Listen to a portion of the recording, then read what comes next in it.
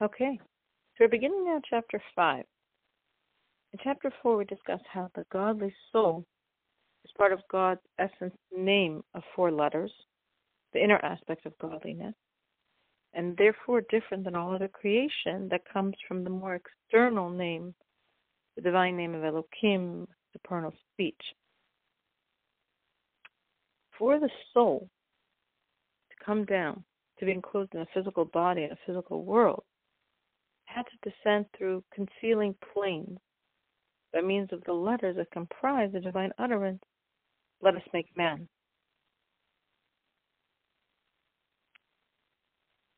But since the soul is coming from the inner aspect of the divine life force, the soul is higher than the supernal speech.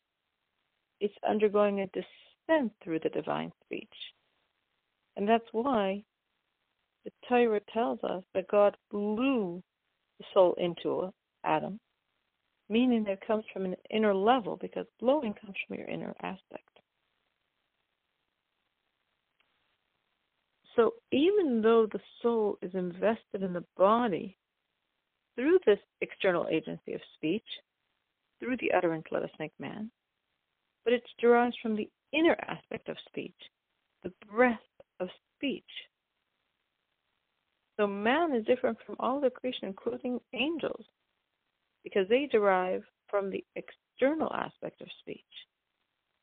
So the inner and the external aspect of the soul is deriving from the internal aspect of godliness.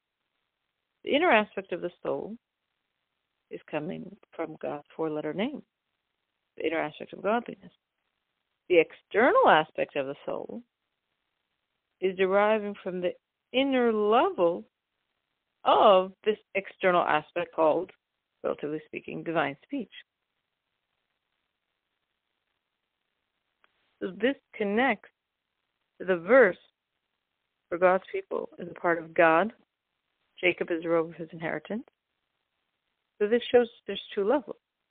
The inner aspect of the soul is the first part of the phrase. God's people is a part of God. The external aspect of the soul is the second half of the phrase. Jacob is the rope of his inheritance. So if we could think of a rope, that's the upper end.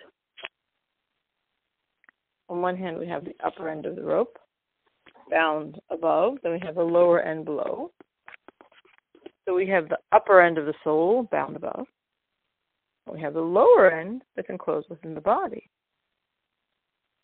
If we're thinking of that phrase of God blowing the soul within the body, it's bringing out a very amazing point that only is relevant with breath, but wouldn't be relevant with speech.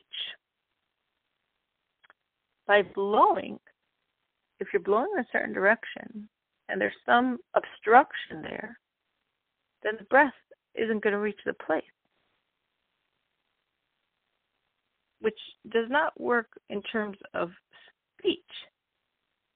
Speech doesn't have the concept of an obstruction, that you speak the words, and because of some obstruction, the words don't penetrate and you don't hear them. But breath does have the concept of an obstruction that would not allow the breath to reach its destination. So we have this idea then that there could be something obstructing the breath of God. Now, what could obstruct God? Obviously, God is everything. Everything is God. Heaven and earth is God. But the prophet says your sins separate you from God. So the obstruction to God is a sin. Because the sin opposes the will of God. So when we're thinking of this person who receives the excision of the soul, let's remember that metaphor of the rope binding the soul to God. that upper end of the rope binding the soul to God, the lower end keeping the soul in the body. So it's as if that rope is severed from the final Hey, or the four-letter name of God. So what happens then? Well, then the soul, enclosed within the body, can't receive its vitality from its source in the divine name. But during the time when the Jewish people received the vitality only from the side of holiness, for example, during the time of the temple, if there wasn't this spiritual life force, there was physical death.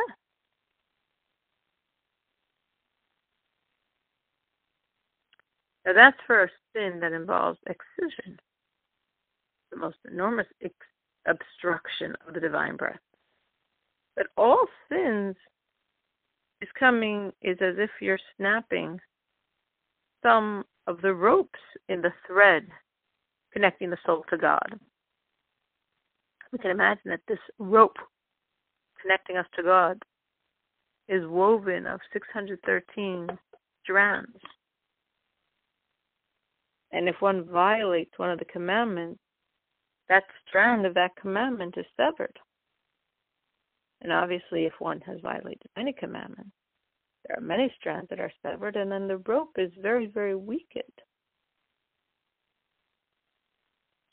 Even though that person, who, God forbid, has done such a transgression that he's incurred excision of the soul or death at the hand of heaven, which would mean that the rope between him, his soul, and God has been severed, but there's still an impression of the divine soul within him.